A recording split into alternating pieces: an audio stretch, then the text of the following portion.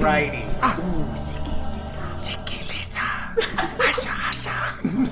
God, it is. Why didn't that get nominated for Best Score? I know. Get Out was never really talked about in the craft categories, which is wild to me. There's a few shots that I think we'll talk about as we go on here. Give it cinematography, give it editing. Also, I thought about this earlier today. Why didn't Wonder Woman get nominated for anything? Yeah, I mean, I hate to say it. It wouldn't have made any category for me. I liked it a lot, but I don't think... I think that what would have it have made? Maybe sound? Okay. I mean, I feel like there are... I mean, I don't know that I'd give... I know. I would give Blade Runner at least cinematography Yeah. and visual effects. I give it production design, too, I think. Yeah, For I guess Ryan's what would- apartment. Sure. I guess what would you throw Wonder Woman outside of sound? I, Visual effects. I just don't Sure, why like not? Blade Runner, so I don't want to reward it. the more distance I have from Blade Runner, the more I think about my experience watching it, and how even though I was constantly critiquing in my head, I was absolutely there for pretty much all of it. And because it's like 2.5 hours, it's an accomplishment because it's a gripping movie. Meaningful. Anyway, Boom, dee-doo-doo, dee-doo. Okay. Okay, shut up. all right, welcome to Movies IMO. We are your fave film fags, here to talk about a motion picture we all love quite a bit.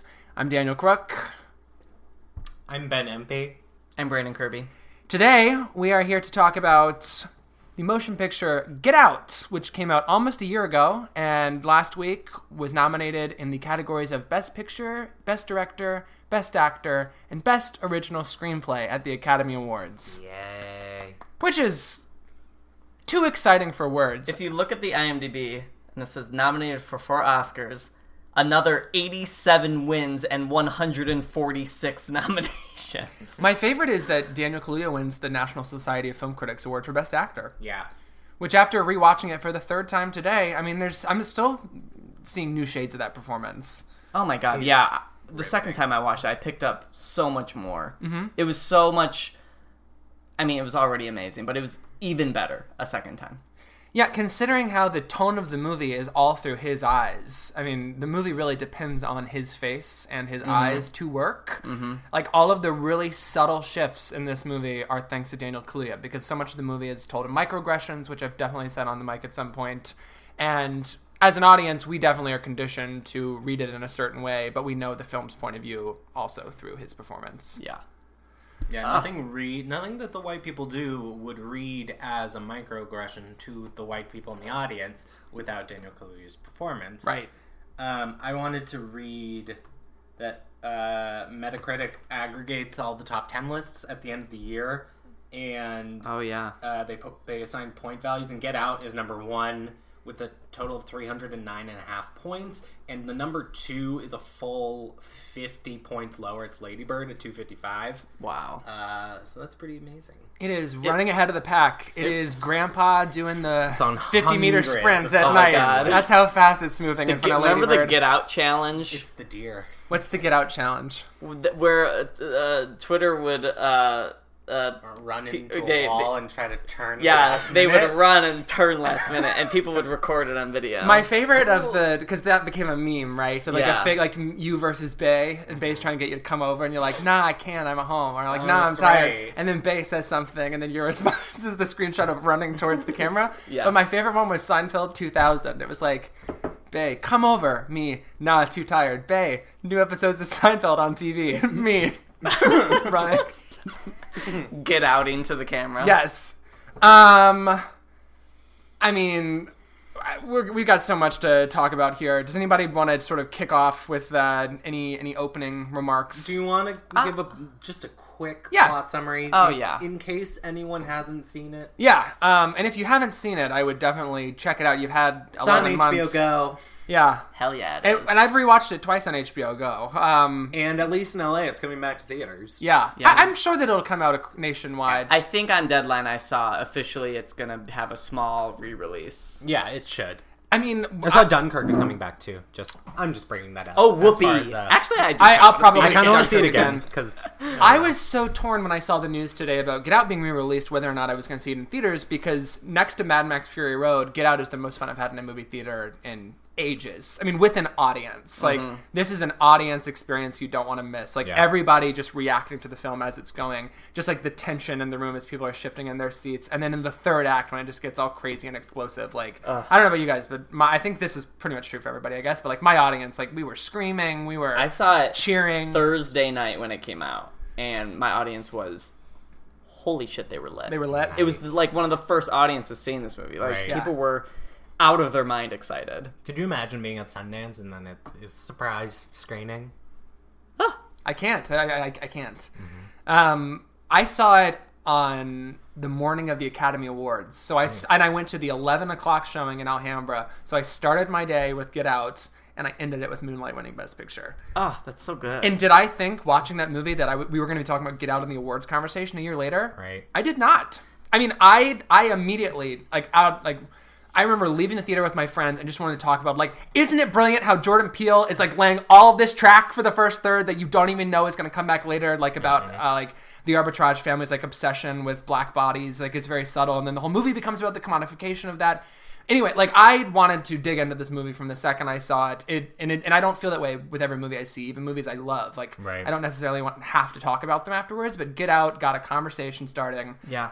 And I'm thrilled to pieces that we are here talking about it a year later, which I think we would want to talk about it anyway, but we are talking about it because we are still talking about it. Yeah. Right? I mean, I think it just goes to show that if your movie is really a masterpiece, you can release it any time of the year.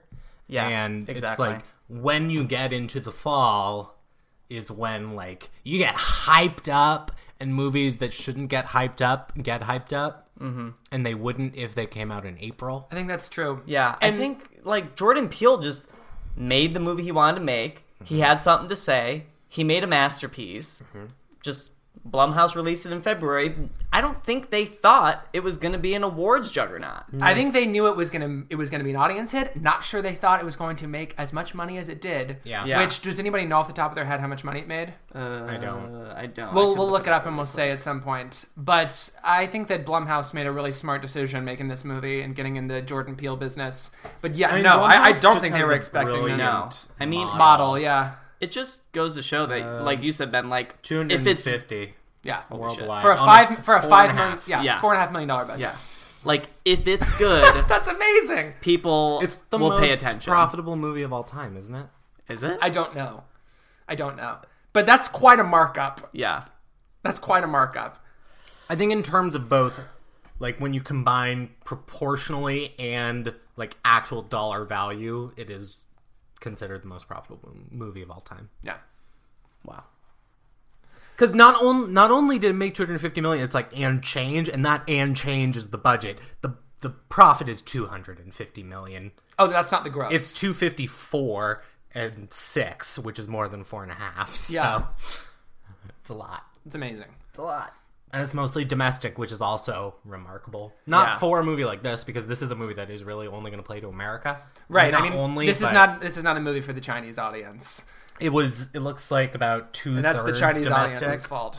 Yeah. And well, I mean, it proves that if you've got the goods, people are going to go. And the thing is it is definitely a message movie on one level, because it is brilliantly articulating the state of not just race relations in America in 2017, but just, does a really great job of interrogating the myriad ways that that's lowercase r racism manifests just as big as capital R. Yeah. And so I think that's part of the iceberg. Have you guys seen the iceberg graphic? Where it's like at the top is like lynching, and at the bottom of the iceberg is like the microaggressions of life. Yeah. And it's a really great illustration of and that. so much of this movie, for the millionth time, is told through those microaggressions. There's a line in Get Out that I think is really key to understanding it. Which, I mean, not that no one is going to hear this and be like, "Oh, I never thought of that." Yeah, that cracks it. But it's when Chris is explaining to Rose about how Georgina has been.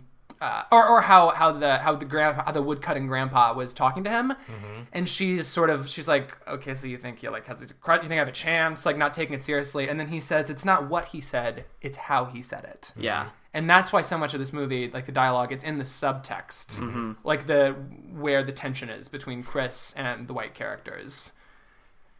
which is great. Yeah. It's really, I mean, what am I trying to say? I'm just trying to talk about Hitchcock.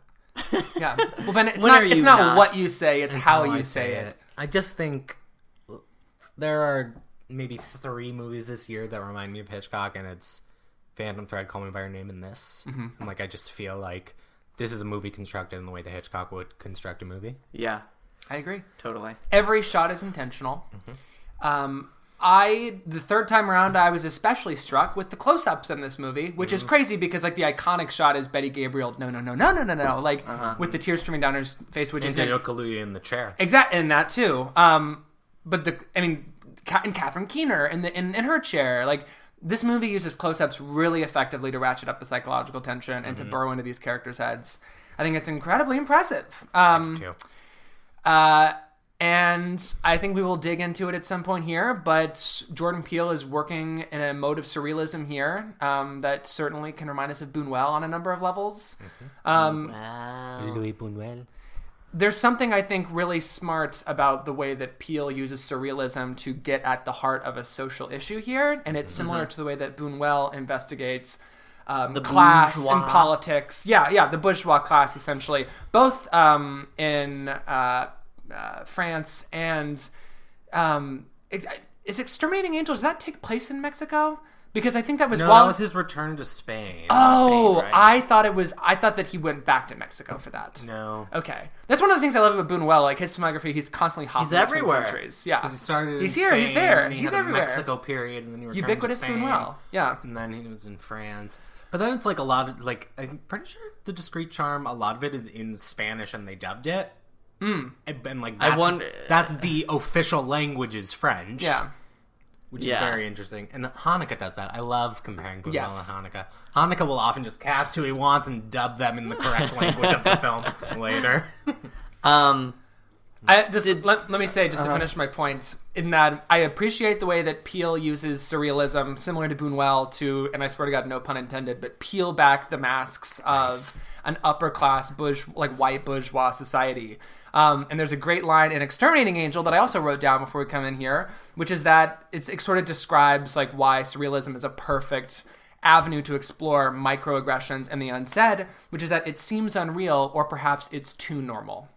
And that's the whole thing, right? Yeah. Like, it's banal on one level, but there is whether it's sinister or just subtextual, like, underlining of the whole thing. And that underlining becomes exposed through surrealism. Because such a big part of surrealism is recontextualization, right? Yeah. So, like, a teacup becomes menacing in Get Out.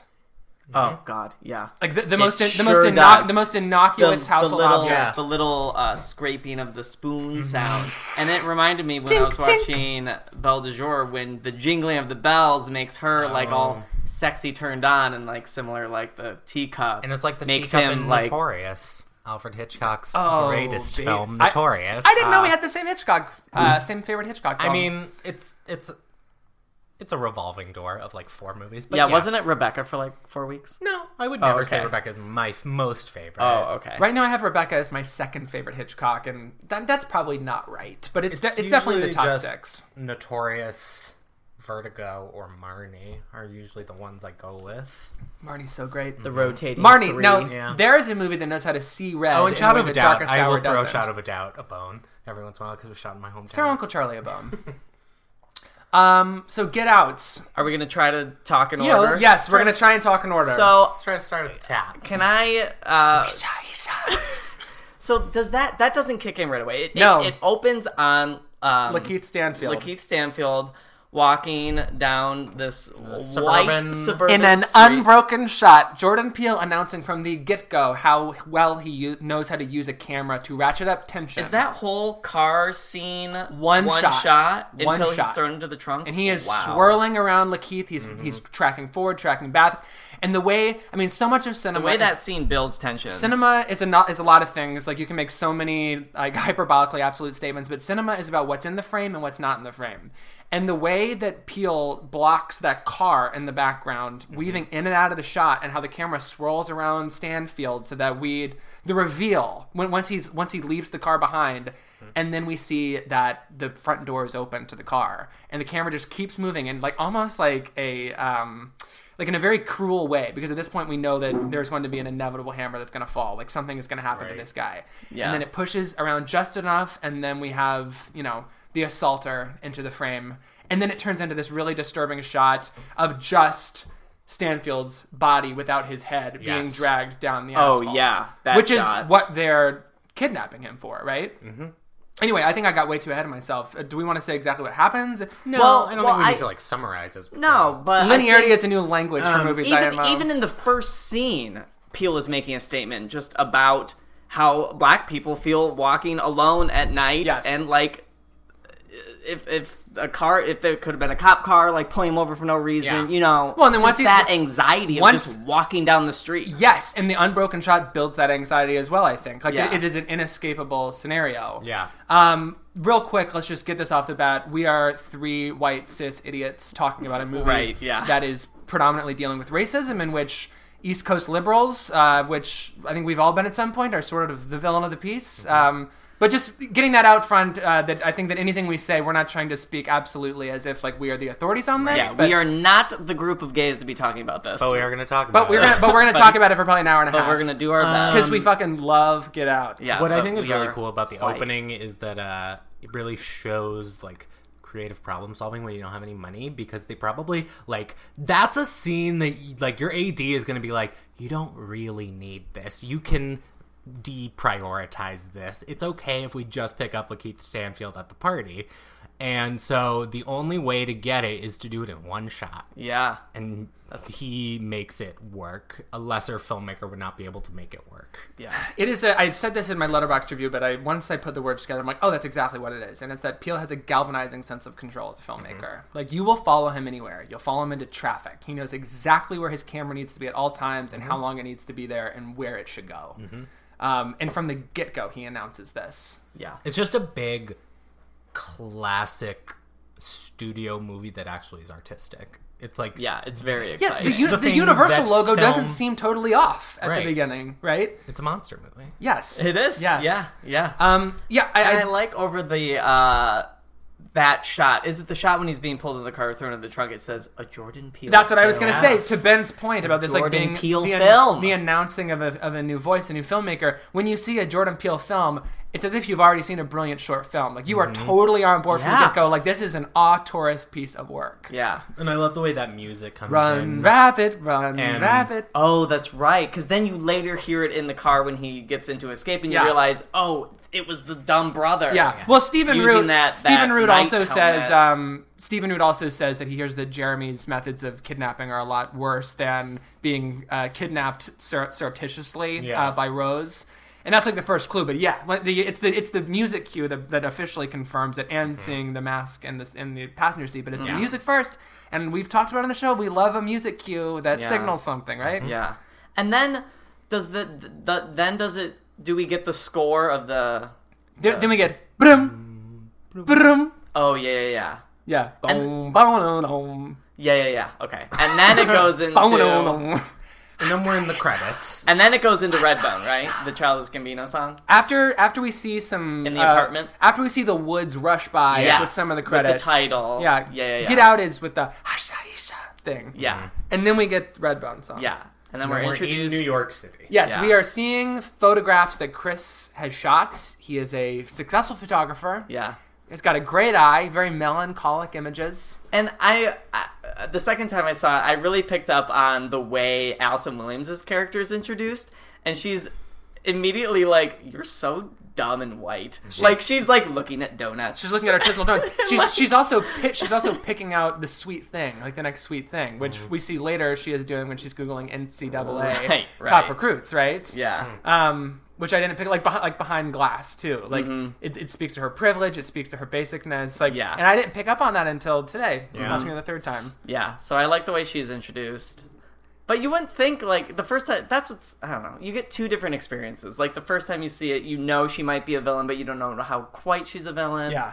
I don't even think I knew going into it the first time that she was going to become a villain. I think it thought was- that I didn't have it figured out. I was like, obviously Keener is going to turn, Whitford's going to turn, Yeah. and Caleb Landry Jones is just Yeah, like he's giving already- it away right from Oh the my get go. God. But he's showing his hand. Yeah, when she does the keys, I do remember being like, "Oh fuck!" Yeah. Okay. I mean, Is this our third Caleb Landry Jones film that episode. we've discussed? Yes, it is. I think it is the third. That's correct. It's funny. He was everywhere this year, but doesn't was. really. I Get just saw him in Twin a. Peaks: The Return. I just saw Oh, him is in he a in that great too? movie at Sundance called Terrell, which I'll actually talk about later on the some podcast because twist about that. it's the new Sebastian Silva film. Stars, Yes. my favorite actor Jason Mitchell.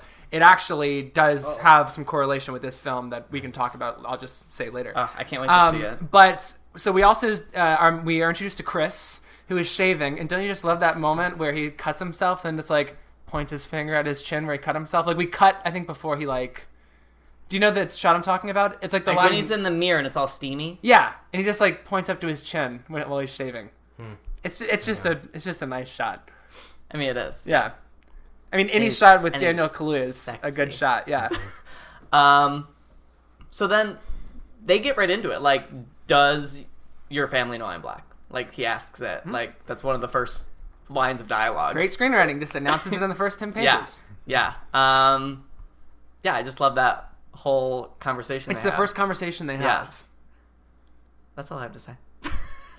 No, I feel like it's the only post Marnie role that Allison Williams will ever be able to be successful at.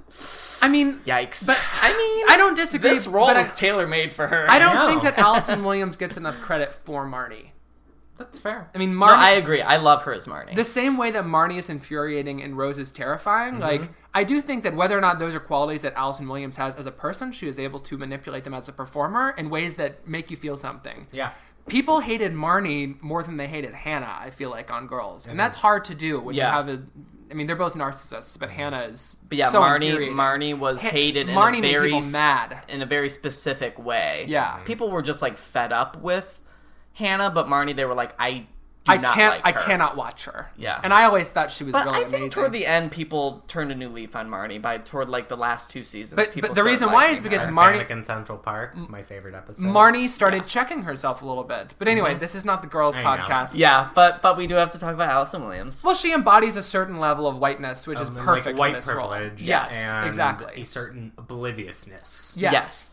Which I don't want to get too far ahead of myself, but in the scene when the cop pulls them over, like when she's like bullshit to the cop, that's another great example of the way she's displaying her She privilege. thinks she's like really stepping up. Well, there. it's such Yeah. a brilliantly staged moment, I think, because the cop has just asked Chris for his license. So we're thinking about the way that police treat different people, and the way that she is able to just like be like, "How dare you? Like he wasn't driving. That's my boyfriend. Fuck you." just because she's a white woman. Exactly. You think about like there's a reason why Chris is not saying those things, and that if he was saying them, it would be a completely different dynamic. But she actually Exactly. shuts him down. Yeah. And then it's complicated even further because then Chris is like, "That was hot." Yeah. Like it's just, I just love that like Peele isn't really doing any. He's not making a PSA at any points. Right. It always feels rooted firmly in the characters and their experiences. But anyway, so yeah, they have a conversation on the bed. Yeah. Sorry, can we just talk about really? I'm jumping around already, but the deer when they hit, Yeah. so they hit the deer. The killing of a sacred deer. That's more. That's still going in order. We're in order. Because you watched it more recently than I did, Daniel, but there's that moment where is it when he's being put under the trance and he like sees the deer that they hit again on the side of the road? No, it's it's the night that he goes out to smoke a cigarette and runs into Seinfeld 2000 Running Man. And he has like a vision. He's sort of like, yeah, he's like, I don't know if he's falling in and out of sleep, but yeah, we're cutting between him seeing the, like approaching the deer at night now. Yeah. Right. Which, the deer is obviously a symbol for his mother, right? Right, got it. The Yeah. hit and run death. Yes. I He just wa- didn't do anything in air quotes. Yeah, and then that also leads into when he helps the Betty grandma, Gabriel, Betty yeah. Gabriel, on the side of the road. Okay, I wanted to clarify the deer Yeah. motif. Sure. So are we just going to push forward then? Yeah. Is there Yeah, so they anything go- else in the bedroom? Anything else in the beginning? Does the friend call yet? He calls. Yeah, in the car. Rod calls before the deer. He calls in the car. Yeah, he calls in the car. Yeah. So we're introduced to that actor. Lil Rel Howery. There it is. Thank you. and he's great. Yeah, I think he's hilarious. I think he's fantastic. Ben Yeah. thinks he is a problem in the film. Do you think? And we will get there. Yeah, We will now get to that. I don't think now is the time. I know. Since you said you think he's great, I'm just gonna add. I have an opinion on It that. took a second viewing. The first time I saw it, I thought the comic relief from this character isn't working for me. But I saw it a second time, and I will explain in a minute later in the episode why it works. And I'll mention some moments that I like as we get to them. But on this phone call specifically, I love that Lil Howery is never given too much to do until like the end of the second act, third act. Most of the time he's just on the phone. He's like sitting down. He's standing up. But the first time we meet him, he's like on the curb at the airport in his TSA uniform smoking a cig. But there's just something about his body language. Like he's just like... I don't know how to describe it. I can only like do it physically, which doesn't work for a podcast. But there's just something very funny about that guy. Like, is always like he's always not unlike Nicole Kidman, honestly. Like, is aware of how his body looks in the frame, and considering he's not given so much to do, and he still makes an impact to me anyway in the beginning. Like the wide shot of him on the curb is just hilarious to me. Like smoking a cigarette on the phone. Like there's just something very easy about it that I find charming. If anyone has not watched The Carmichael Show, which is no longer on NBC, I think it's on Netflix now. He plays Carmichael's brother, still living does. with his ex-wife Tiffany Haddish. Yes. Oh, shut up. I haven't was seen the just show. going I to didn't know that was say- their relationship, but I knew they were both I on was it. just gonna say they should do something together. That's my and favorite look, show. They did. I am just gonna say why I like this character the second time I saw it. Great. He acts as the audience point of view. He begins viewing Chris's situation toward the second and third act as a horror movie. He says the whole time, "Don't go in there. Don't go in there. Don't go in there," and it works brilliantly because the third act turns into a full-blown horror slasher fest. I laugh every time. The first time he gets on the phone with him at the house, and he's like, "I think this white girl's mom put me under hypnosis last night." And then we cut to him. He's just like, "Get out! I'm like, get out of there! Get out of there! Like, why aren't you out the door right now?" And he's the voice of reason. I think he really works in that way. Yeah, I just would prefer. I think it would ratchet up the tension even more if we don't get that moment How does he? to stay within the house. We should just get to this when we get to it. So All right, we're let's. here. All right, well. Oh, okay. I think we're just here. We've arrived. we're trying so hard to be good today. That's fine. So how do you end the film? I mean, obviously, if you remove Well, the there character, is an alternate ending. yeah. Well, I mean, we'll talk about the alternate ending. I actually at the don't know end. what it is. What is it? I know what we'll talk about. Doesn't it he at the get end. arrested? It's not. Rod is not picking him up. It's not an airport car. It's a cop car. We'll talk about it at the end. That's a really dark ending. Yes. And I have traditionally been against that ending because I think that the note of hope it adds makes it a little more complicated. Because Yeah, I think that would be too bleak. it makes it more of like a stronger together moment. It makes it about how like. And this is true of anyone who is a minority in America or in the world. Like, in order to beat back oppression, you have to depend on your friends to help save you and you to save them. Like, it's about a sense of community, and that's going to lift us up from these people who hate us, right? Yeah. And I think the ending of the movie speaks to that. But I also think it makes it more complicated because on the close-up we get of Chris's face in the TSA car on the way out, he's not even really relieved to be out of there. He's shaken to his core. Yeah, I love that last shot. I didn't He's realize forever that changed. was the last shot of the movie, and I really like that. And Which is also very Hitchcock to have a fake happy ending. Yes. Yeah. Yeah, I mean, how will he ever trust anyone again? Yeah. I mean, he was... It's a dark ending even without him getting like taken away in a cop car. It's exactly. Like, it still works. Well, I understand that was pure studio. It was pure studio, but I think Peele said that eventually he came around to the idea. I just think that it makes it a little more complicated. I mean, it would just be completely bleak and without hope, but I think that there's something about it that... It would have been a crushing statement. I understand what Peele would have been going for. Right, What happens- but here's the thing. I think it's still pretty crushing. Oh, I mean, totally. What And- happens to the brother's car? he runs into a tree when He Georgina just lets it attacks on him. the That's right. Side of the road. Okay, so anyway, back to they arrive at the house. Yes. Let's start there. Yes. So they arrive at the house. And I love that shot of the house. It's a wide shot, and you just see them. Well, here's and what they're all greeting in that wide shot. Here, so I it's like that. I do too, and we should talk more about the wide shot because I'm obsessed with the shot. But I like that we first see the car, or I'm sorry, we first see the house through the windshield of the car. And there's something about arriving in an enclosed space and then getting to this enclosed space that reinforces this idea of being trapped. Like he is already like not in the open air when he's the first time we see the house. It's within a prison of a sort, like the car, and then he's moving into like an actual space he can't escape from. Which of course is very Buñuelian in a way, the idea of not being able to get out of a location. Right. Because of a social theme. I mean, the opening, I mean, not the opening, but the wide shot of the house is like the wide shot of the house in The Exterminating Angel. Oh, These yeah. people are walking in and they will never leave. Yeah. So let's talk about that shot now then. It's an extreme wide.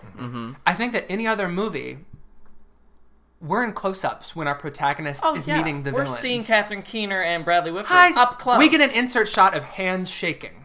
Oh, totally. Like, totally blunted, like black hand, white hand. Like, Right. what's going to happen here? Like, that is what a lazier filmmaker would do. That it is all told in an extreme wide where they are little tiny people. We can barely hear what they're saying to one another, and we see in a larger frame, like larger scale, of them doing the nice to meet yous and hugs. But because we're not right there with them, it seems alien. It seems a little sinister. Yeah. But because they're all so small, and specifically Chris is so small in the frame, he is immediately out of his element, immediately overwhelmed in this world.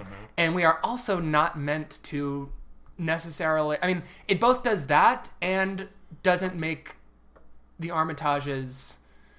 I don't know, it's a more complicated way of making them villains. And then and then it's not just an establishing shot, it pulls back and then we see the grandpa figure. Right. So it's actually a point of view shot. Oh, right, yeah. And when you consider who that character actually is, it's all the more menacing. Yeah. It's just a brilliant shot. And then we go into Catherine Keener sitting with Bradley Whitford just...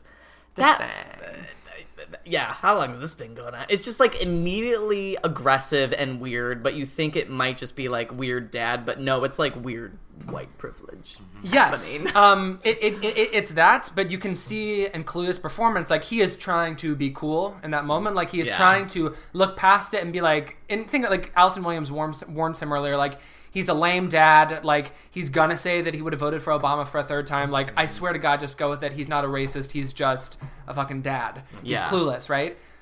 So you can see on Kaluuya's face, like he's trying to read it that way, but he's also like, you know, he says can bang see right through it. Yeah. Yeah. And this is really the only time that Catherine Keener is chill in the whole movie. Like, she's actually pretty... She's like, oh, stop it. Yeah. I mean, she feels like a crunchy granola Catherine Keener character in this moment. I love Catherine Keener so much. The way that her Can voice... I just say that? The way that her voice just breaks, like... she always sounds tired. Like, I love it. Catherine Keener. But Where is she? What's she up to? She's an Academy Award nominated film. Get out! I know, but now what is she doing? I want to see her again. I always want to see her. And I said this, I think, on another episode, but I think that Bradley Whitford is such brilliant casting here when you consider how Josh Lyman is the 90s and aughts embodiment of, like, liberal purity and young liberal optimism and just always doing the right thing. Yes. And to subvert that into this character is just a brilliant piece of casting, I think. Yeah. So... I mean, he and Keener both represent. That's absolutely right. Yeah. Exactly. Yeah. Like a crunchy granola. On paper, these would be like chill people to have as your in-laws. Right. But. So then we have Bradley Whitford who's walking Charlie around. Yeah, he takes him on this tour and he's like, isn't it so interesting? The tour before you settle in. Yes. Just such a weird thing. So there's we don't go in the basement. Because of black mold. Black mold. Which, okay, this is... Isn't it so interesting? What does he say? Enjoying other people's cultures or like absorbing. He says a weird word. He says a lot of things, and so first he shows these two candlesticks like pick these up in Bali. Like from the get go, we understand that this is a guy who steals other people's cultures. Can I say, and claims them as their own, which is so much of what the movie is about. It reminded me. It's more than appropriation. Yeah. It reminded me of that Atlanta episode where. Either of you watch Atlanta? I saw the first few episodes. It's great. I mean, you should know, if I like a show, I've only seen the first few episodes. It's hard for me to finish There's an episode where, I'm not going to remember any characters' names. Donald Glover and the girlfriend go to this, like, party, and there's, like, this white liberal dude who's doing exactly what Bradley Whitford's doing in Get Out. It reminds me a lot of that. So that's established, but you also get moments like after we meet Georgina and the other guy, when he's like, I know what you're thinking. He's like, I know, like, we've got, like, black help. Like, I know what you're thinking. He's like, it's cool. He's like, but we had them take care of our parents before they died, and after they died, we couldn't bear to let them go. And he's actually talking about his parents in that line. Like, Yeah. Jordan Peele does in the script Yeah, here. the layering there is... This is what I meant earlier about like the way he lays the track. Like watching the first act when you know all the twists, they're actually not twists. Bradley Whitford's character is literally saying out loud like, we couldn't let the parents go, and that's why those two people are still here. They are he says, inside of we don't go to them. the basement because it's black mold. Like, and then he talks about his grandpa losing the preliminary Olympics run to Jesse Owens. Yeah. It's about physical prowess. Like, and we know from like all of this is established, and you don't know that it's happening. Right. It's Yeah. all subliminal. Yeah. It's just genius planting and payoff. Like the foregrounding. It's just Future such best perfect framework. screenplay winner. Yeah, I mean the structure here is really interesting, and the way that it veers off in different circles is interesting. But like the writing, like the dialogue itself, also just does such a beautiful job of building where we're going to go without us knowing it. Yeah. It's a suspense thriller, baby.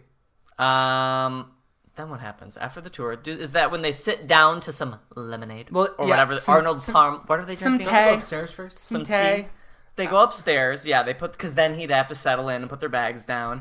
Oh, and Before then this, Bradley Whitford says, "I would have voted for Obama a third time, best president in my lifetime." and And then Chris Charlie sits, says, "I agree." Or Chris sits down Chris on the says, "I bed upstairs, and doesn't he say, "I told you so"? Yeah, Yeah. yeah. And she's like, "What? No." Or what does she say? I have no. I don't know. No, that's basically it. That's pretty good. That's pretty good. And then they go back downstairs and enjoy some tea. So I think that, yeah, maybe. Something like that. Backyard. Yeah, Yeah, and then we meet Betty Gabriel's And character. Keener's like, do you smoke? yeah. oh Well, yeah. you Jones and Chris Yeah. is Bradley Oh Whitford. yeah. Yeah, he's a smoker.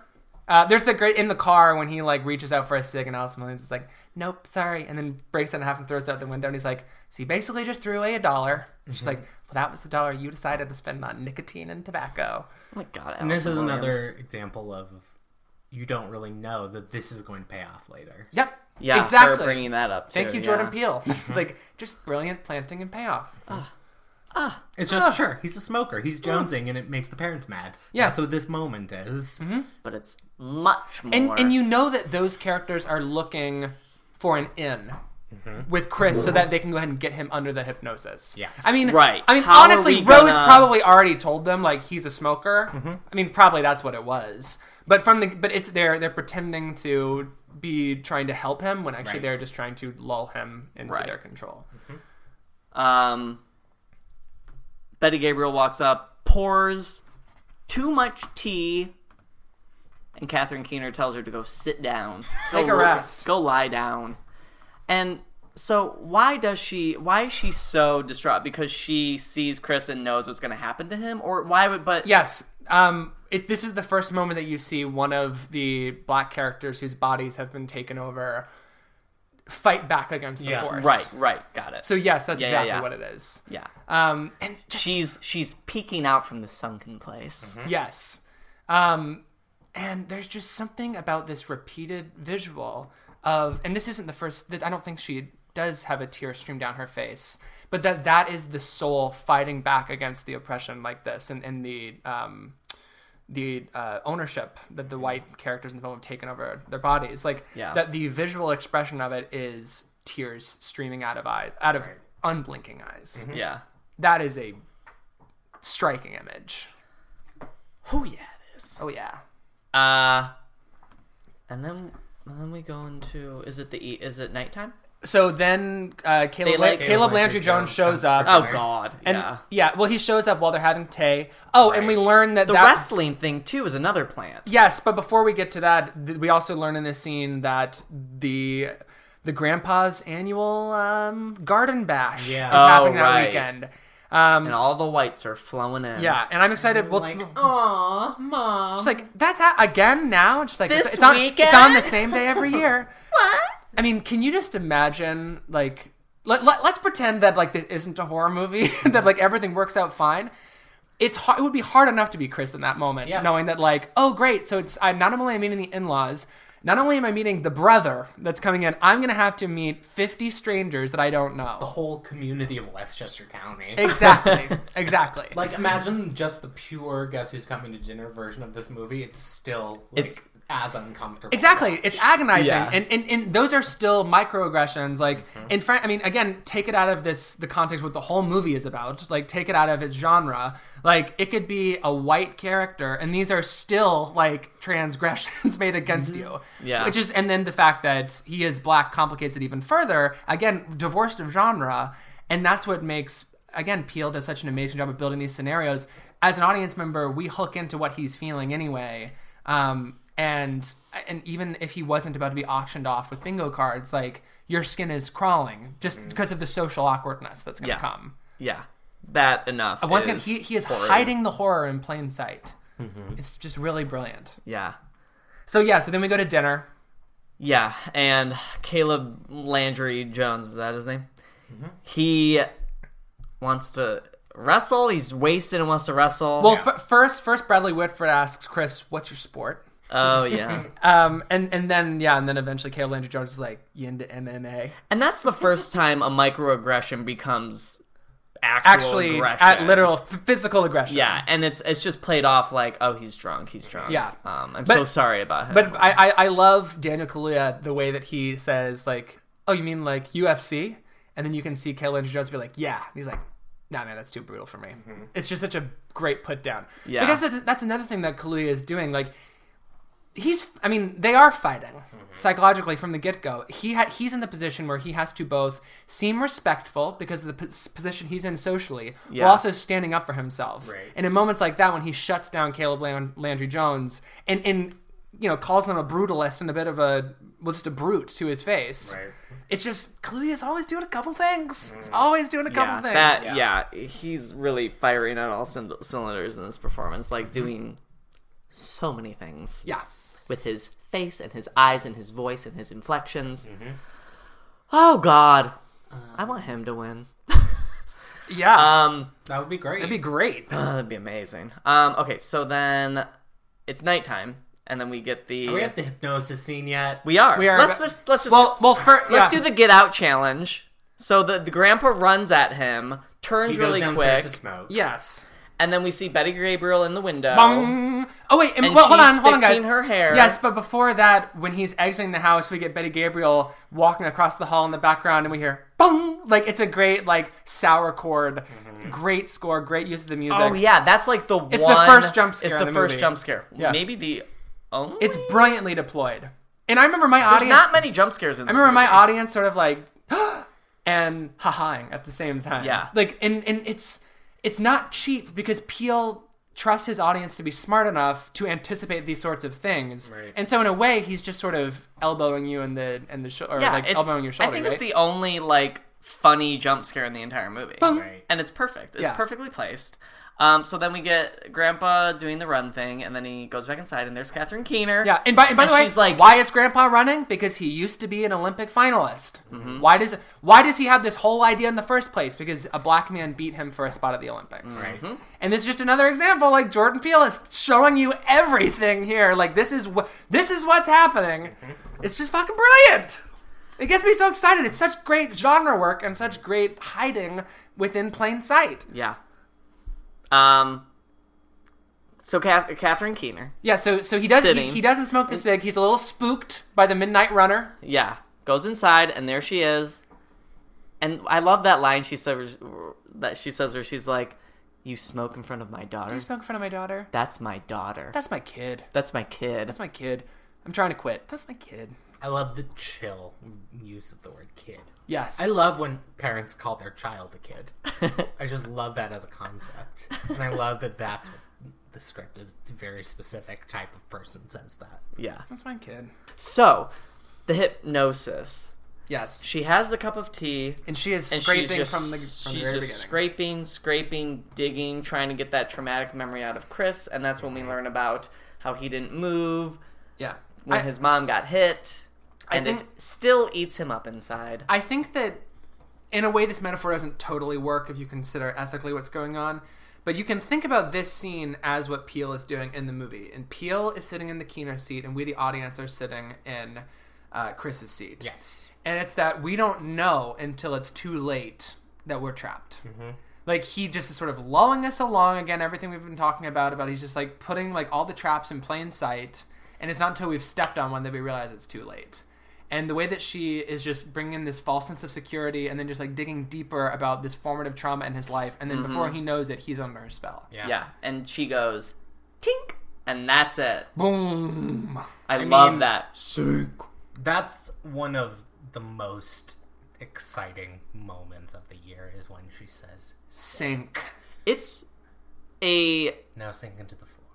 it's an image that is going to be incorporated in the Criterion cover when it comes out on Criterion. But it falling down into the sunken place. Yeah, This yeah, is the exactly. moment for me that the first time you see it, you're like, this is a very special movie. Yep. Because Yeah. the first time you don't know everything else that we talked about Right. is really happening. Yep. Yeah, he's just at sort of an awkward family encounter, and we know that it's genre work. Super awkward. Because the trailer. Yeah. But it could be, Curb Your Enthusiasm about race. A comedy of manners. Yeah. Exactly. It's more of a guess who's coming to dinner type thing, Yeah. right? Yeah. But that And moment's going to be... suddenly, he's in the sunken place. And it officially switches over to surrealism. Yeah. Well, I would argue that, The running's a little surreal. That's not like yeah, unrealistic. but again, like so much about surrealism is recontextualization, and it's this idea of that photos on the wall become sinister. Like, it's this foreboding feeling of being trapped in an innocuous space, just it's like the a first country time it house. comes the text. Yes, is the I thing. agree. Yeah. But and also, like I said earlier, like I think that the best piece of surrealism in the whole movie is that a teacup becomes the scariest image in the whole thing, right? Yeah. And so, but to your point, Brandon, like yes, this is the scene where we do finally veer into more explicit surrealism. Yeah. But I would say it's not just the visual expression of the sunken place; it is the device that is bringing us there with the teacup as well. Yeah. But yeah, it is. And this is also where Jordan Peele announces himself as a real visual stylist as well. Yeah. It's a really big move. Whenever you hear anybody on the internet try to dismiss this, and there are people who will, dismiss this movie as a feature-length Key and Peele sketch, Right. consider The Sunken Place. Consider The Sunken Place. That visual made me think of Being John Malkovich. Another Catherine Keener movie. I think it makes me think of Gravity. that because of Catherine Keener, and you just see her little face at the far end of the like hole. Yeah. And it just makes me think of... You should do a cinematic interesting. parallels for that. Yeah.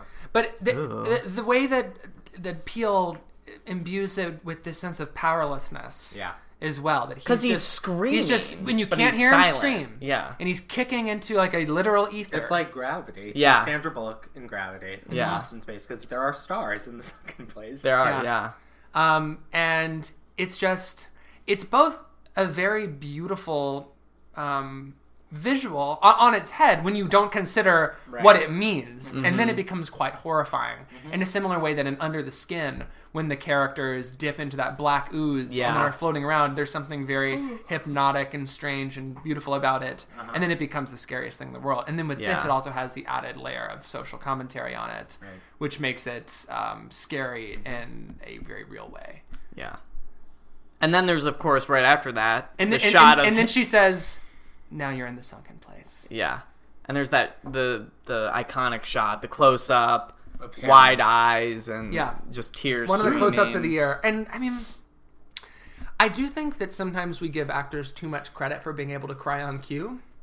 But consider what he's doing with the Richter on his face. Apart from that, like getting his eyes so big, like there's a level of performance beyond the tears. His eyes are fucking bloodshot. Yeah. Yeah. They're Yeah. bright red. Which, like, that for all we know, that's a contact lens or something. Right. But he makes you believe it.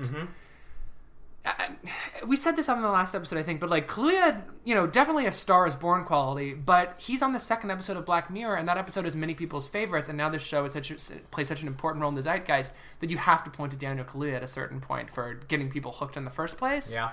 But of course, this is his big feature film announcement and arrival.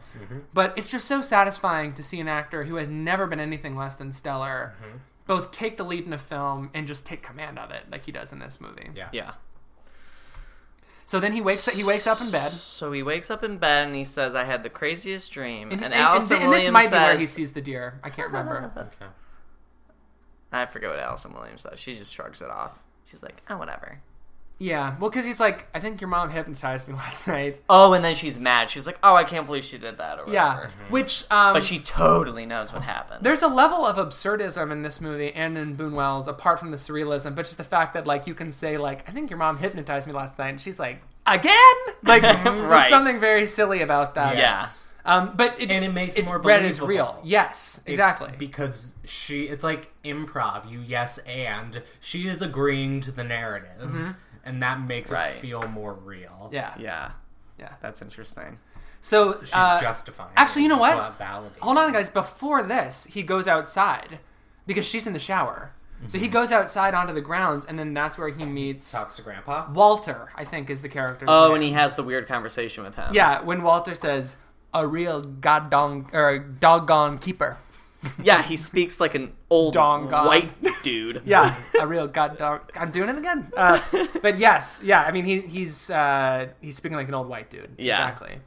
Um, And he's chopping wood. And this is one of my favorite shots in the movie when Chris is walking back into the house, and then in the background Walter is sort of out of focus, and he's occupying the right side of the frame, and Chris is in the left in focus.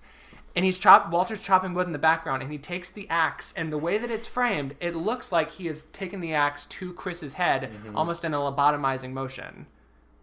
And again, this is another clear example of Peele telling you exactly what is happening, or like Yeah. what the danger is. Yeah. right. Right? Yeah. So let's then- just fast forward, I guess, to the party? The guests arrive, and they say all these things that you shouldn't say, but seem in context like if it weren't for Chris's reaction, all those white people would be like, "I can say that's fine. Right. Well, then the fact These that are they... fine to say." I mean, so you can read it a couple ways because they all know what they're doing there. Right. They're all there to look at him like a prize horse and decide whether or not this is the specimen they want to embody. Yeah. But before you know that, like the first time you see it, it's so upsetting on another level, which is like these people, I mean, actually, it doesn't invalidate this, but these people are so comfortable in their power and privilege that they don't feel bad about saying these things. Right. And even if they know, I think like, this is their God-given right. exactly. It reminds me of Rosemary's Baby when the people sneak into the apartment. Yes. Oh, yeah. I mean, and this movie has a lot in common with Rosemary's Baby. The That's idea true. of The powerlessness and cult. conspiracy. Yeah. And that everyone is out to get you. Everyone is lying to you. Yeah. I also love the visual conceit of these people because Peele, and I wish I knew the costume designer's name off the top of my head, but they are exaggerating the whiteness of every character in a way that you believe. Like, they look like regular people, but they are sort of like extreme examples in that, like, you get those pink cat ear glasses that the old lady is wearing, and they just, like, the red just has such an, like, just a little bit of an extra pop to feed into this sense of surrealism and absurdism while also feeling very true to the situation. And then you get, like, the Wilfred Brimley motherfucker who sort of looks like Winston Churchill in Darkest Hour. Oh, my God. Yeah, With, I like- wanted to bring up that guy. He's crazy looking. And he's the one who says one of the most offensive comments, doesn't he? Black is in. or whatever it is. Wants to be trendy. He's like, black's in. When he's... Black is it. Okay. And it's... that was one of the... and then... I'll just say, when I saw it in theaters, every single time someone would, like, one of the white characters, one of the potential buyers, says something to Chris about, like, you know, is it actually better? Like, talking about sex or, like, feeling his body. Yeah. There was a mixture of both laughter and, like, revulsion and repulsion in the audience. And it was just this crazy cocktail. And I got it. I mean, like, I was probably laughing more than anything else. And I was sitting next to this black woman, I think in her 60s probably. And she was like recoiling from the screen. I mean, she was enjoying the film. Right. But you think about those different experiences and the different reactions. And it makes me think a lot about the debate about this film for Golden Globes consideration between comedy musical or drama. And I will say that watching this movie not in an audience, watching it by myself, I don't laugh unless Lil Rel Howery is on screen or like those moments of absurdism. Like, that scene actually becomes very scary after hearing like this perspective that other people have brought Yeah. to it. Yeah, once you know It's actually, what's like- going on. Yeah, I mean, But I still argue that this is a horror comedy.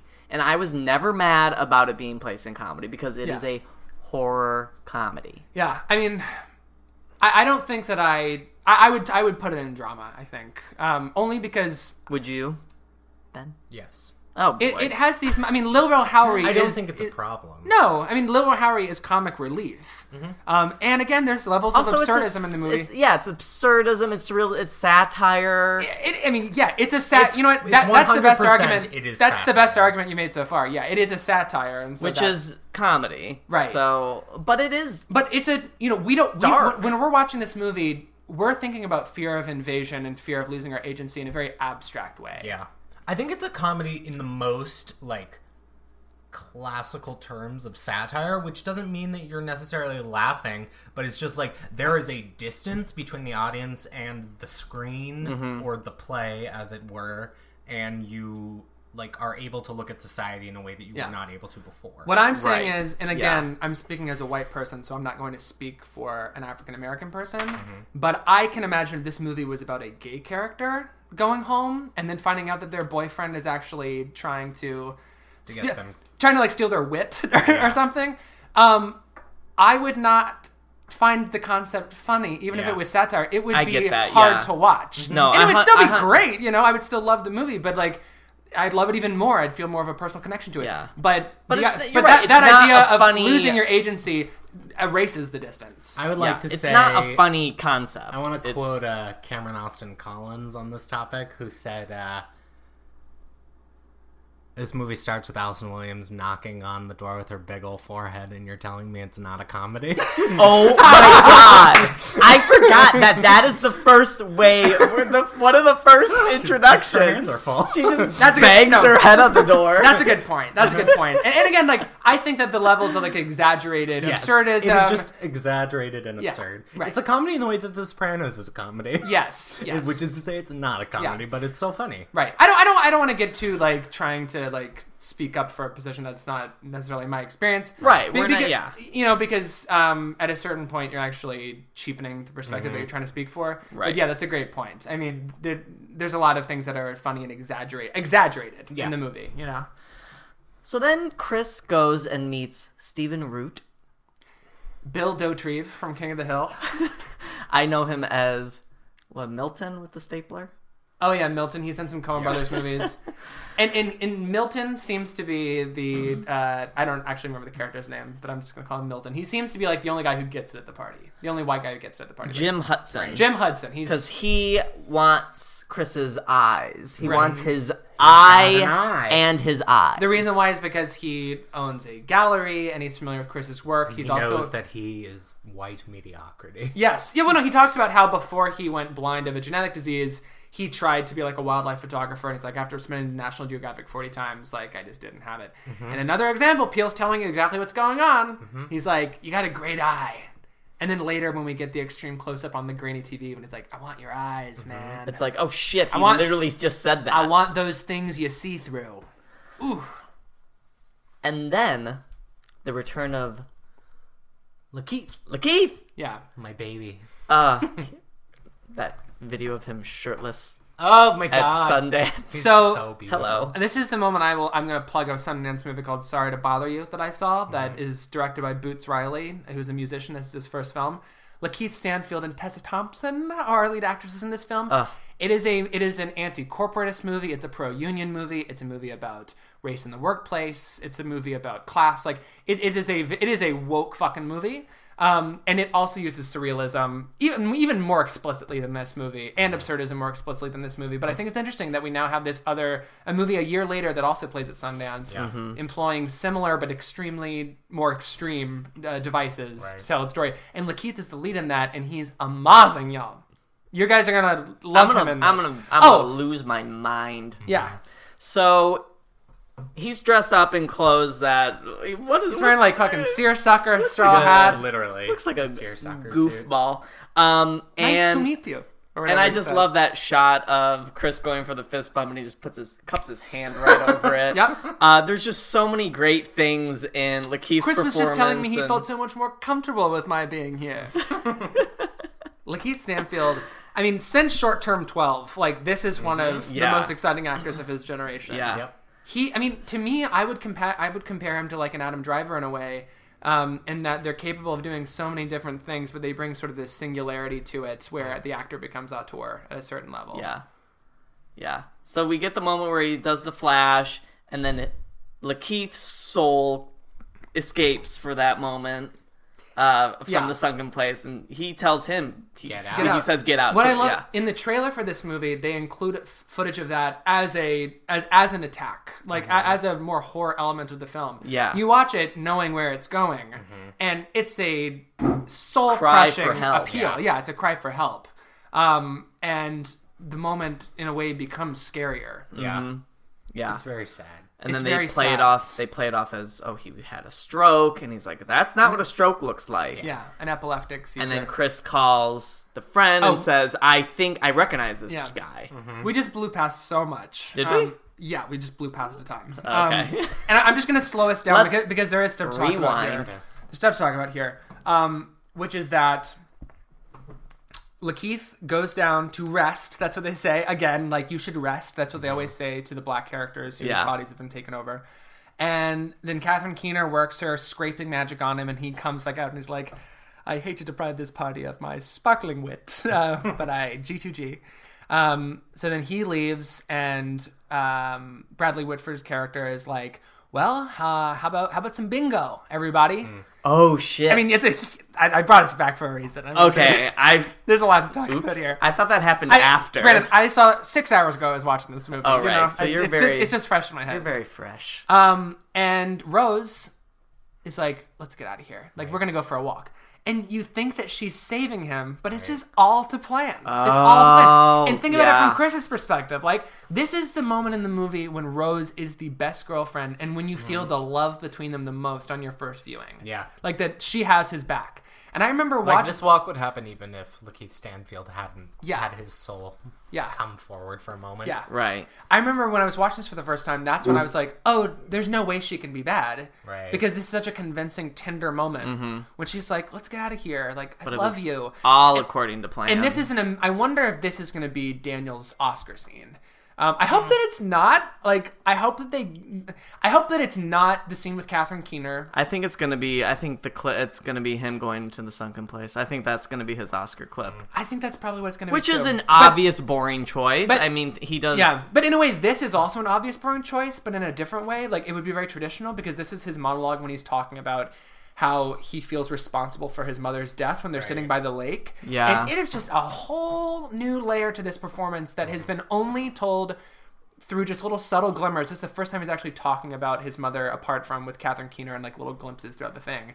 And it is just heart-wrenching and tender. And this is when she's like, "Let's get out of here." Like, and then they kiss and like the water in the background, like the way the scene is lit, it's like very sparkly. Like, this is an escape. This is as far as they can get from the house, which again is like Right. this Boonwellian like crucible like chamber, that like locked chamber that they can't get out of. Yeah. And this is as far away as they can go. Yeah.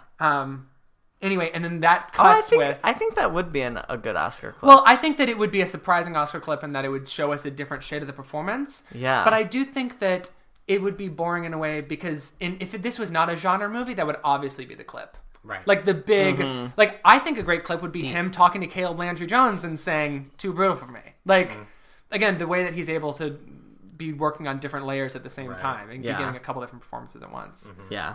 But this is intercutting with the auction, and this is when, and this is hugely absurdist, hugely surreal. These are the words of the podcast. The slow pull out to reveal that his picture's just sitting there. Yeah, then and then you've got all of the party Like a goers, funeral. like a funeral. Yeah. And at first, and it's just with the sort of like crushing music, like it's very somber and dirge-like, if I remember correctly, Yeah. from 6 hours ago. Yeah. And yes, exactly, Brandon. Like this pull out on his face, and he's like doing different numbers with his hands, and Very then we see. aggressively too. Yes. Pointing. Well, there's a feeling of ritual to it. This has been done before. yeah. You know?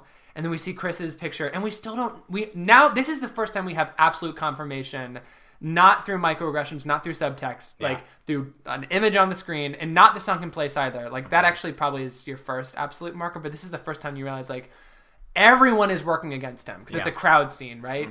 And anyway, so we're cutting between that and them at the lake. Yeah. And then Stephen Root is the one who wins the auction. He wins the eyes. Want those things you see through. And then where does it go? And then we go into... Now we're back at the house, and Chris is upstairs. They're packing.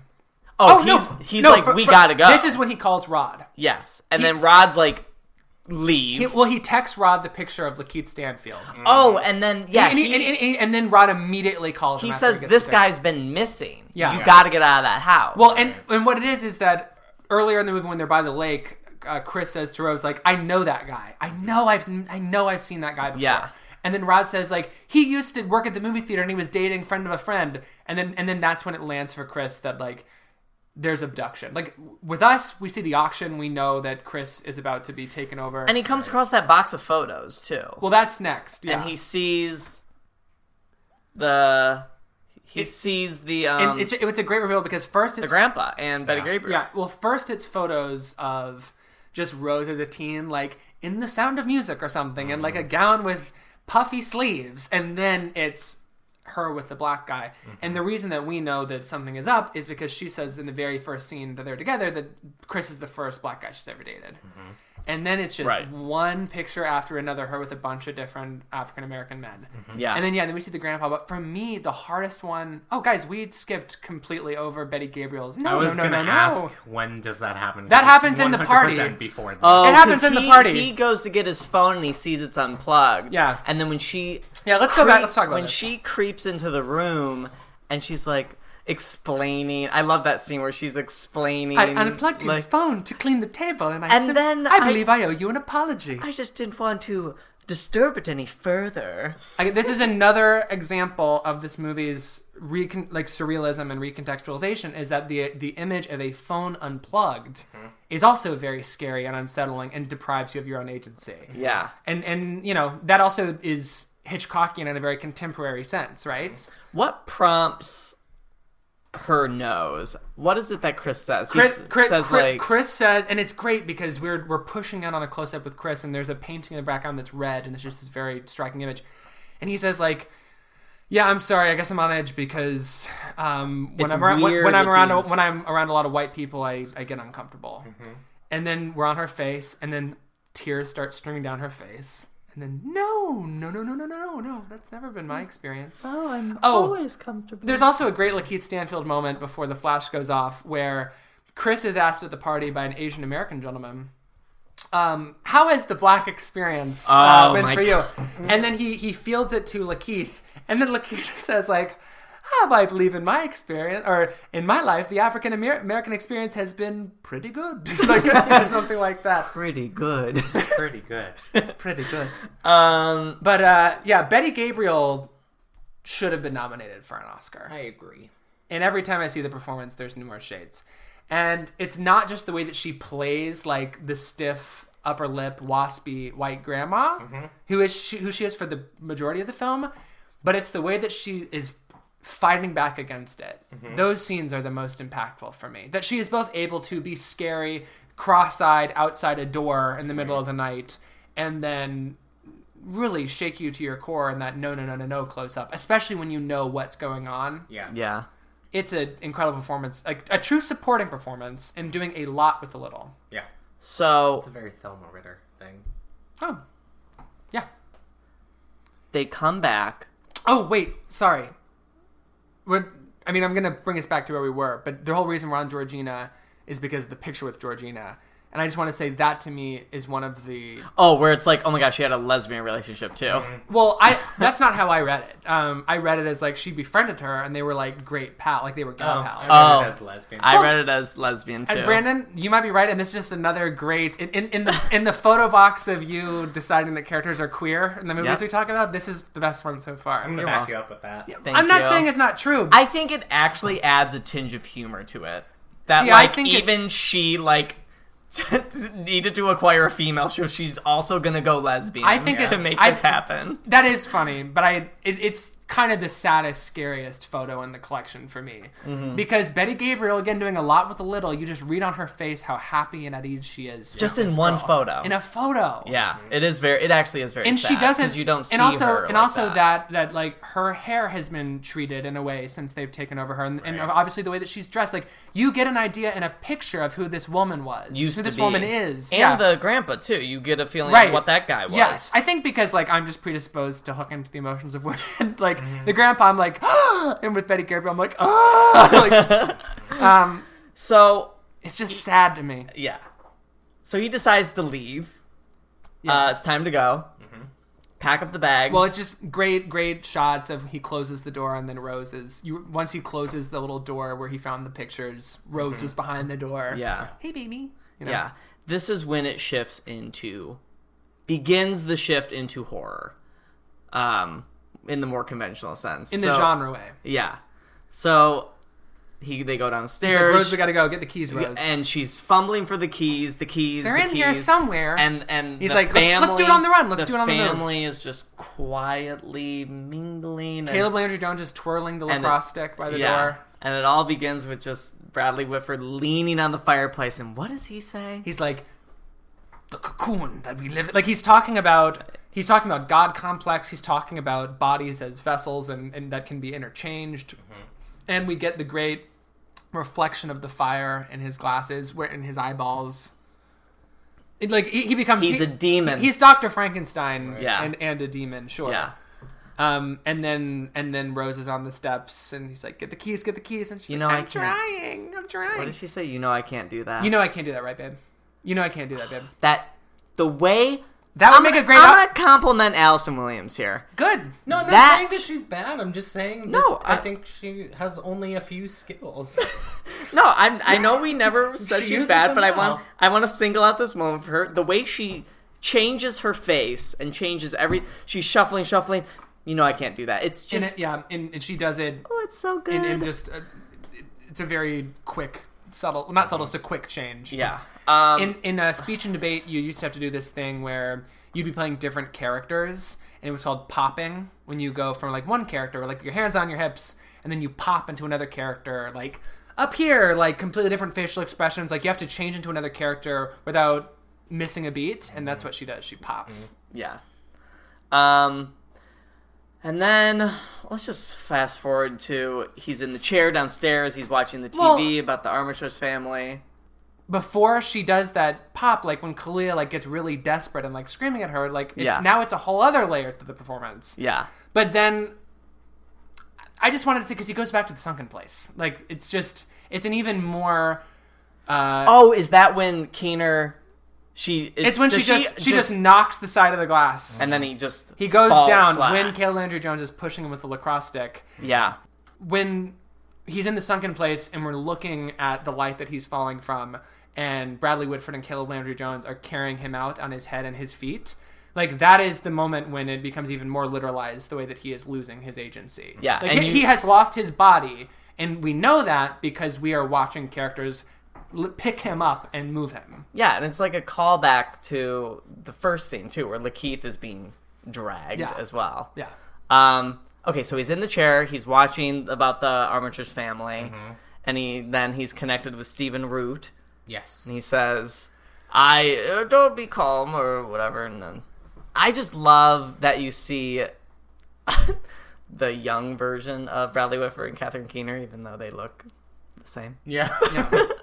But it's just the TV, that whole, and the deer head above. I just love the whole look of that whole scene. Yeah, and the deer head is a perfectly placed piece of production design because it is a severed head, and that's basically what the surgery is. Should have been nominated for production design too.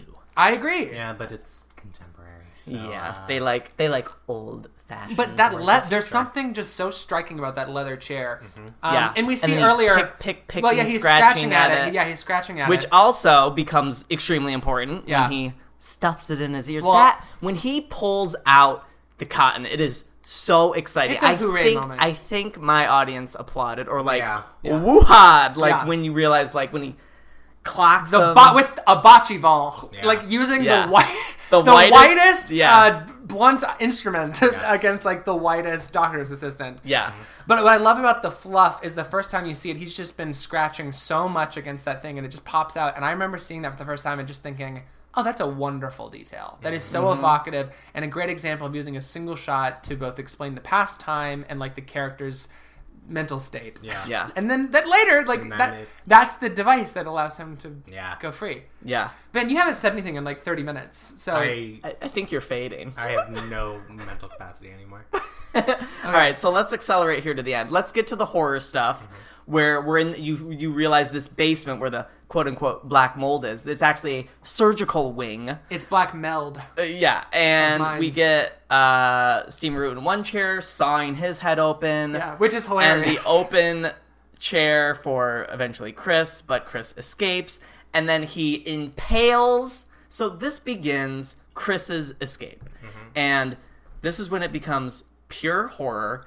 And I think it's amazing because typically in a horror film, the black character doesn't make it to the end, but in Right. this one, the black character is just he escapes, and Picking he them is- off one by one. and so he impales Bradley Whitfield with the deer head. deer- Okay, move on up. And then we get Catherine Keener. The way he kills Catherine Keener, he's like, I so badly don't want to have to kill you, but then... Well, there's a great moment before, like just when she sees that he's escaped and he's at the doorway, Right. she's on the other end of the room, and they just have a moment where they're looking at each other, and then they both lunge for the teacup.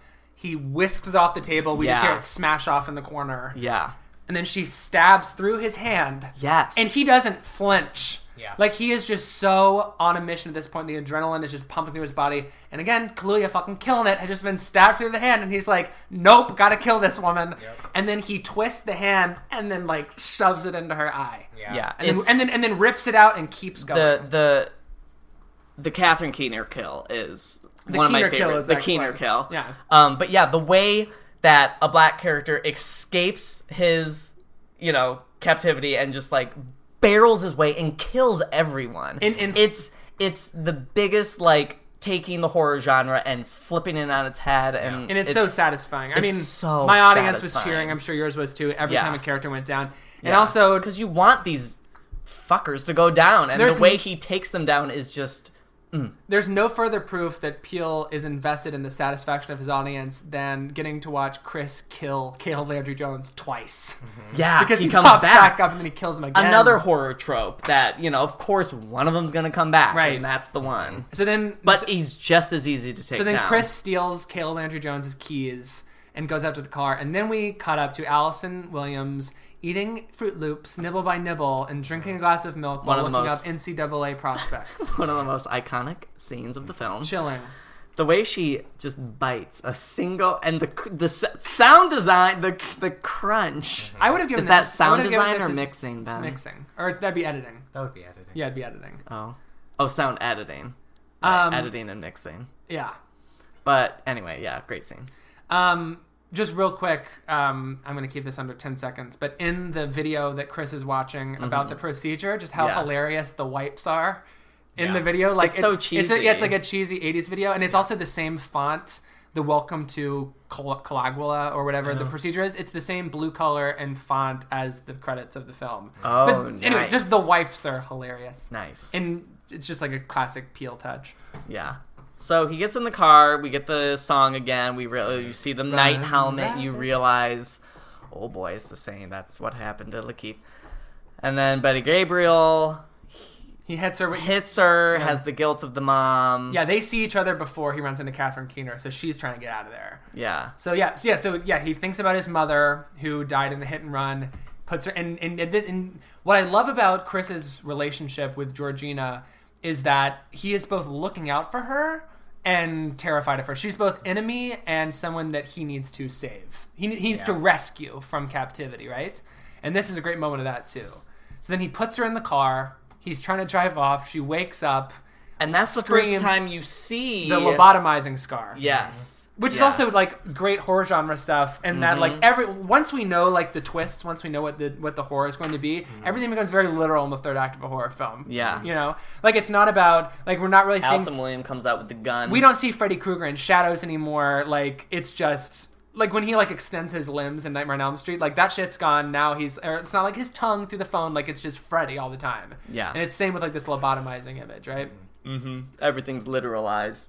Yeah, so we got Allison Williams with a That's rifle. what I struggle with.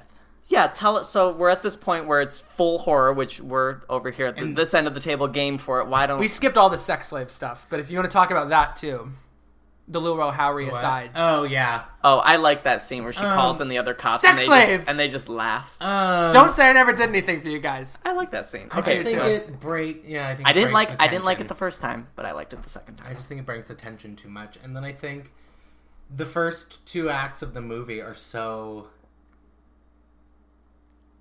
like lo-fi, and I love that, and that is like what I am attracted to in a horror movie. Sure. And once it becomes a slasher movie, I'm totally disengaged. Not totally. I mean, like I'm totally engaged with the slasher genre. Yeah. Not in this movie. It works better for me here, but it's a barrier for me. I would argue Yeah, that you I think struggle with and I think that. that the tone of the characters changes so much, which is totally intentional because now the white people are the caricatures that they are in their souls, and that's a point. But it's like such a jarring change for Yeah, me. I would. think it's a problem. I would argue that it's not obviously, but that lo-fi escalation and the tension that you want back, it is all leading up to this. no, I know. I just think it's just hard and for me. yeah, I mean, I think Yeah. it shows. You don't Peele's- like horror. No. It shows And, Peele's that's affinity interesting. for the genre. Like as a filmmaker, you know that he wanted to get to the point. Like he's of course interested in all of it, Yeah. but he wants to get to the explosive 20 minutes where he doesn't only set the house on fire, but he impales Bradley Whitford with the Right. horns of a severed deer head. Yeah. Yeah. Like that's, as someone who is interested in the genre, that is what you're looking forward to do. Right. It's And just- how you stage it. Like this is your opportunity to do it. Right. And again, I think that he builds the tension to give himself permission, so it feels like you have built up to it, that it feels earned. Yeah. So I would say like, well, I'll say that. I think it's earned. I think it's just so viscerally satisfying. Because you just want to punch these people in the face the whole movie. And to then see you- them all get brutally murdered by Yeah. Chris is like, oh, hell yeah. Well, you find like you want to punch them in the face, or at least a slap, when they're just saying all of these lowercase r racist things to him throughout the movie. And then once you find out that they're trying to steal his body, I guess we didn't describe what the procedure is, but everyone knows if they're listening. But basically, it's the idea that a white person is going to buy the body of a black person. They're going to have some of their brain put into the black person's body. That individual whose body it is going to go to the sunken place, will retain motor function, but will be living their life as an audience, as a spectator, and the white person who has purchased them is going to be in charge of cognitive function, right? Right. Anyway, Jesus Christ. It's just hard for me, like, it's not as satisfying for them to die once they've become caricatures. But this is what I was going to say before I got off topic here. You want to slap them for the lowercase r stuff. When you find out it's capital R, you're so incensed as an audience member that you want retribution even more. And so watching them all get murdered, like, I'm not seeing them as caricatures. I'm seeing them as the same people they've been the entire time. I'm seeing them as now liars. Not just people who are insensitive, but liars and manipulators and criminals. Okay. Murderers, really. Right. And they deserve to go down. But you are right in that they do become even more highly caricaturized by this point. But that doesn't feel incongruous to me. It works for me. I will say the first time... Works for the overwhelming majority of America. The first time I saw it, it was jarring. And it wasn't... I don't even know if I want to say this, but, like, wasn't there that really stupid, like, critique of the movie? Did you guys hear about this? Where, like, they were... Some voices... Why are you cheering for them to die? That thing? I did hear that. It was that, and it was like, why is the black person going to such extreme violence so suddenly? Like, they thought that was problematic. He's fighting for his life. Yeah, I don't agree with But these. also- Because he will literally die. I Yeah. don't agree with these critiques, but I'm flashing back to, like, March, when, like, after it had come out and the think pieces were starting to... But I think that Peele is Float to the surface. Peele is a step ahead of these arguments because, so we'll fast forward here. So Rose is now well, I guess I'll just say it because it's on topic, and then we'll get to this point in the movie. But when Rose has been shot in the chest, she's on the ground bleeding out, and Chris puts his hands around her neck and starts strangling her to death. And she looks at him with a smiling satisfaction, like, you are now a black man murdering a white woman in the tradition of Othello. Mm-hmm. I think that scene is so important. Right, yeah. and so basically she's daring him to do it because she knows that by him doing that, he is just validating the racism of all the white people who think that this is what black men do. And then the cop, timing, but the cop car. First he removes his hands because he's not going to give her the satisfaction. Mm-hmm. Right. Yeah. Yeah. But great, just, we'll get that, we're basically at the end here, but before this moment, Walter the grandpa comes out, is killing Chris, about to pop his eyes out, and then Chris flashes the camera at him. Right, yeah. And then you like, oh man, I just love this moment so much. Like, he just calmly walks up to Rose and is like, let me do it, and grabs the gun, shoots her, and then kills himself. Which is another gut-wrenching, crushing moment. And it's just the final piece of punctuation on this is what when Betty Gabriel is fighting for her soul and crying, when Lakeith Stanfield is telling him to get out, like, this is the final moment where it's like, and it actually removes a lot of hope from the equation, because it's like, this is what, if Lakeith had an option, he'd do the same thing. The Betty Gabriel character would do the same thing. They know that they can't ever recover themselves again. That's what's so upsetting about it. Yeah, and that's their only escape, is to just die. Yeah. Yeah, I mean, even without the bleak, like, if it wasn't the TSA friend cop car pulling up, great reveal, by the way. The door saying airport. It is such a good reveal, and even though it was a studio note, like, I think it works. I think it works. I already said why, but if you want to say your opinion. No, I mean, we already talked about it earlier, but I think it works. No, I like the ending. It's just the level of stylization that is jarring for me compared to the rest of the movie. Yeah, I mean, I guess I just think it's stylized from the get-go. I mean, it's in that cinematic tradition of Rosemary's Baby, or even Guess Who's Coming to Dinner. Like, it's already working in a tradition that exists, and therefore it's already styled. It feels different to me. It does. I mean, it is different. I agree it's on a different octave. It feels like a different movie, and it's harder for me to suspend my disbelief. I really, and I've said it a few times, and I'm not even saying this to convince you. This is a podcast where we respond to one another. I do think that you are supposed to feel that you are outside of the movie in a different way. Like, in this point of the horror movie, like of the slasher movie, like when our hero is just fighting for their life, this is when you are not supposed to be thinking about how are we going to get here. This is when you stand up on your feet and say, get him, and then get out. Yeah. So it works for me that it's in a different register, because that's what happens in these genre movies. And the fact that Peele is infusing it with this social commentary is what makes it both masterful as a filmmaker and his control and understanding of the genre, but makes it brilliant and register on a more profound level. Yeah. Yeah. And I mean, it was marketed... divorced of cinematic anything, like, about real life. Yeah. It was marketed as a horror movie. So when that third act comes, I'm like, nice. I'm like, Hasha, Isha. And then, so he's in the cop car, final shot, his face, and then we get that Hasha, Hisha come. It comes back. And then get out on the screen. Yeah. So satisfying. I said this to you guys, I haven't said it on the mic, but after my rewatch, Get Out would have been number 2 on my list. Yeah. I probably would have popped it up to 6. It's number 7. I would have put it above The Florida Project. Yeah, it's definitely Lady Bird, Get Out. Nice. Those are my 2 films this year. Those are my 2 darlings this year that I love. So I'm just going to force us to talk about this. We're about an hour and a half, so we're going to wrap this up. But I'm going to force us to talk about Louis Buñuel, and by which I mean I want the 2 of you to talk about it, because all I did today was cram for this, and I watched Discreet Charm of the Bourgeoisie and The Exterminating Angel, and I swear to God, if I did it for no reason, I'm going to be really upset. No, you didn't do it for no reason. Well, no, I mean, like, I know I'm able to understand the movie in a completely different lens as well, but I just want to, especially Ben, who I know is a huge Buñuel fan. Yeah, let's let Ben... I'm just interested to hear. When I was watching The Exterminating Angel the other day again, it just, like, really struck me that, like, the way that he doesn't... Like, what am I trying to say? It's like in relation to how the ending of Get Out doesn't especially work for me. Is like The Exterminating Angel is 90 minutes of the first 80 minutes of Get Out, and it's like there is no explanation. No one it's like why they can't leave. yeah, it's like a psychological like they don't try to leave. It's like they start getting close to the edge of the room. And they're like, oh, I need to go get this, And then they just give up. and then it's like there is not a force, and like I just really love that, and I love the way that there's like a dead chicken foot in someone's purse, Oh yeah. and they're just like these The hand. And weird, a severed hand. Remember the hand scene? and like Which some- ends up being some other lady's hand, and she Yeah. tries to stab it. And then Yes. it cuts, she's like, ah, my hand! Get away from me!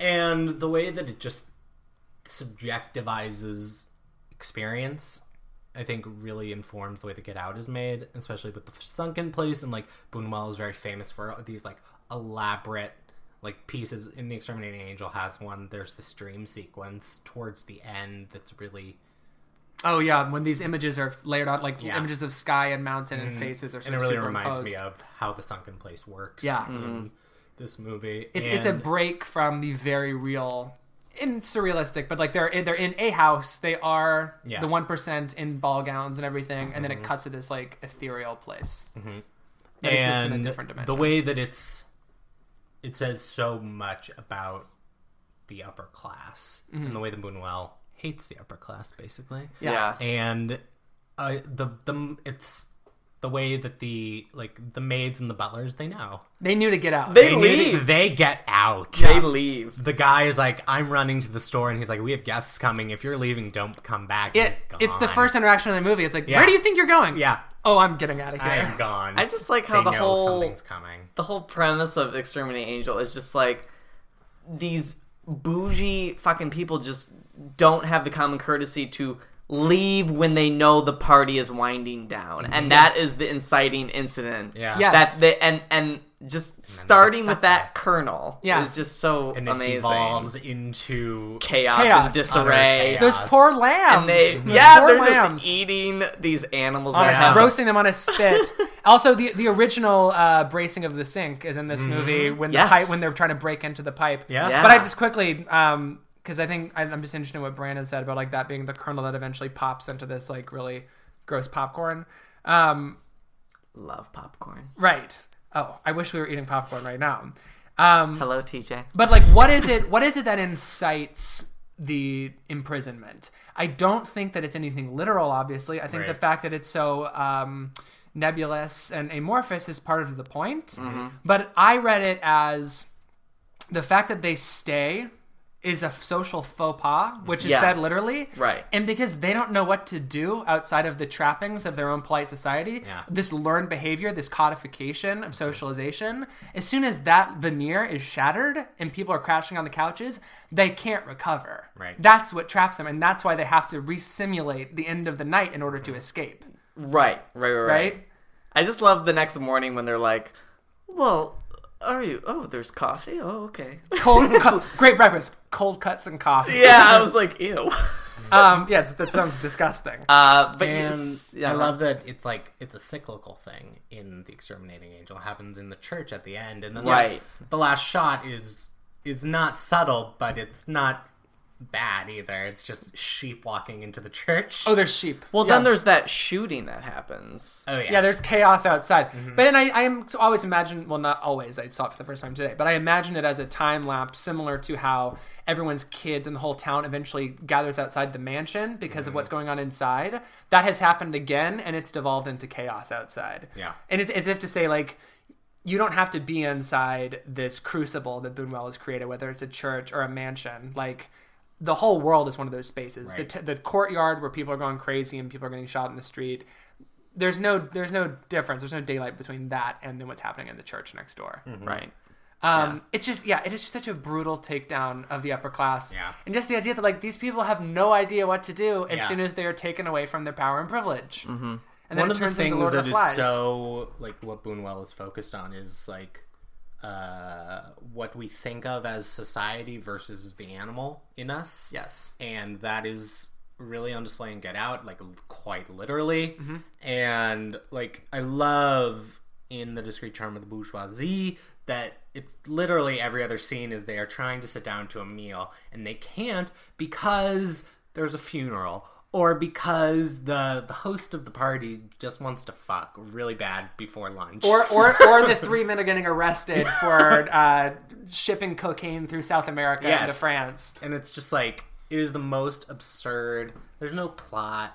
I loved that movie. Me too. The fact brilliant. that the majority of their conversations, as they're just trying to get to these meals, I'm trying to have a slice of pate, baby. they're just banal. talking They're about. just trying to slide it on a cracker. They're just talking about like their pre-cocktails they're having. Yeah. Like, well, I do my gin this It's like way. the most the perfect way to basic. make a cocktail. Yes. Oh god, and and they that's invent this. all they know how to talk about. Yes, is and the thing. And Yes. but they feel power in it. They invite the chauffeur to come inside because they know he'll drink the martini in a single gulp, which is so déclassé. Like, Yeah. it's brilliant. And I love that they can't eat dinner because either sins of their own making are coming back to them. They are just too concerned with their own bullshit in order to deal with it, or there is too much of a closeness between them and regular people, and that makes Yeah. them uncomfortable. When It's their own fault for all priest whenever they comes can't to eat. visit. Yes. The priest / And he's- gardener. Yeah, and then he puts Oh, on the yeah. gardener outfit, and so they totally dismiss him. They're like, you're just letting anybody in off the street? yeah. Like, no, he's He's the Monsignor. I just love when they all get like gunned down at the end. Yeah, it's fantastic. and then it's a dream. Fernando Rey, like, reaches up to, like, grab the cutlet. Yeah. Yeah. As he's getting shot, which is just also such a rich white person By the way, to do. while we're talking about discreet charm of the bourgeoisie, am I going to make the Jean Dielman reference, or is someone else going to do it? You do it. Do it. I mean, Do it. Delphine Seyrig, star of Jean Dielman, the titular star of Jean Dielman, right. is one of the wives That's in Discreet right. Charm of the Bourgeoisie. Wait, which wife is she? Jean The Dielman blonde gets one. gunned down Yeah. in this film. That's Oh fuck! right. I'm gonna have to rewatch just to see her. Yeah. I didn't even register. Yeah, she's in a blonde wig. Yeah. It's fantastic. Love it. And then it's interspersed with scenes of the revolution. Yes. And, like, what's all the political uproar Well, in it- France of that era. And about how Right. France's Right. upper class, and this is where like I just want to take a semester long course on the politics of France at that time, Right. and international politics as well. So like, what are their relationships with that South American country that he's the ambassador for, Yeah. which is not a real country, but like, what's Right. the analog? Miranda. Like, what's going on? Like, obviously Vietnam is brought up, and we all know that French Indochina is what Vietnam was called when it was under French rule. Like, I just love to know more about that. But I love the way that Buñuel sends the upper French class on a collision course with the clergy, with the military, with changing cultural tides around things like marijuana. Like, and they just, it's a language they don't speak, and they're just constantly trying to assert their dominance and like the language that they know over these foreign terrains. And it's hilarious. Yeah. On top of them just trying to fuck before lunch. Just trying to fuck before lunch. And then Love they're that. so In the mad that they bushes. left. I love they still Where they did still, they go? They still have hay in their Yeah. hair when they're talking to the priest. Yeah. What? They left? Oh, we didn't fuck that long. All right, take us away.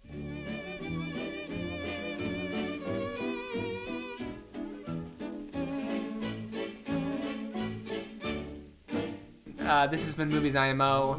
My name's Daniel Crook. You can find me on Twitter at Daniel Crook with 3 O's. And that when the hot and bothered French couple just wants to fuck are climbing down a trellis out of their window. And she just lies down. And then, and he's like, let's just go a little bit further behind the bush. Yeah. Yeah. Well, no, and she lay down. She starts unhooking like her garters. It reminds me of Gene Hackman trying to escape his house in the birdcage. You can find Movies IMO on Twitter at Movies IMO. Please rate, review, subscribe on iTunes. We'll take 5 stars and nothing less. But if it's less, please leave a review with that low rating so I can tattoo it on my chest. Nice. And yeah, that's it for me. I'm Ben Empey. You can find me on Twitter at Real Todd Haynes. And I'm Brandon Kirby. You can find me on Twitter at BK Kirby. All right, so I think we're just gonna. Everyone also watch Belle de Jour. We didn't really talk about Yeah, it. well, Belle de Jour, Oh, when yeah, you're talking it's not about Get really- Out, doesn't it relate. doesn't really But apply. But it's very. But it's my It's fave. pretty good. It's Pretty good. and Get Out's continuing of the tradition for peeling back the white upper class face is pretty good. Pretty good. The way Pretty you good. set up every time.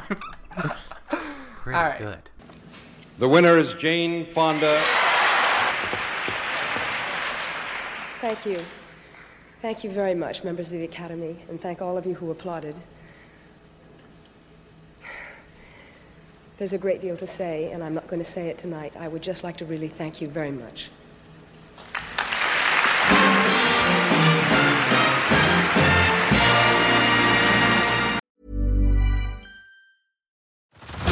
Head over to Hulu this March, where our new shows and movies will keep you streaming all month long. Catch the acclaimed movie All of Us Strangers, starring Paul Mescal and Andrew Scott. Stream the new Hulu original limited series We Were the Lucky Ones with Joey King and Logan Lerman.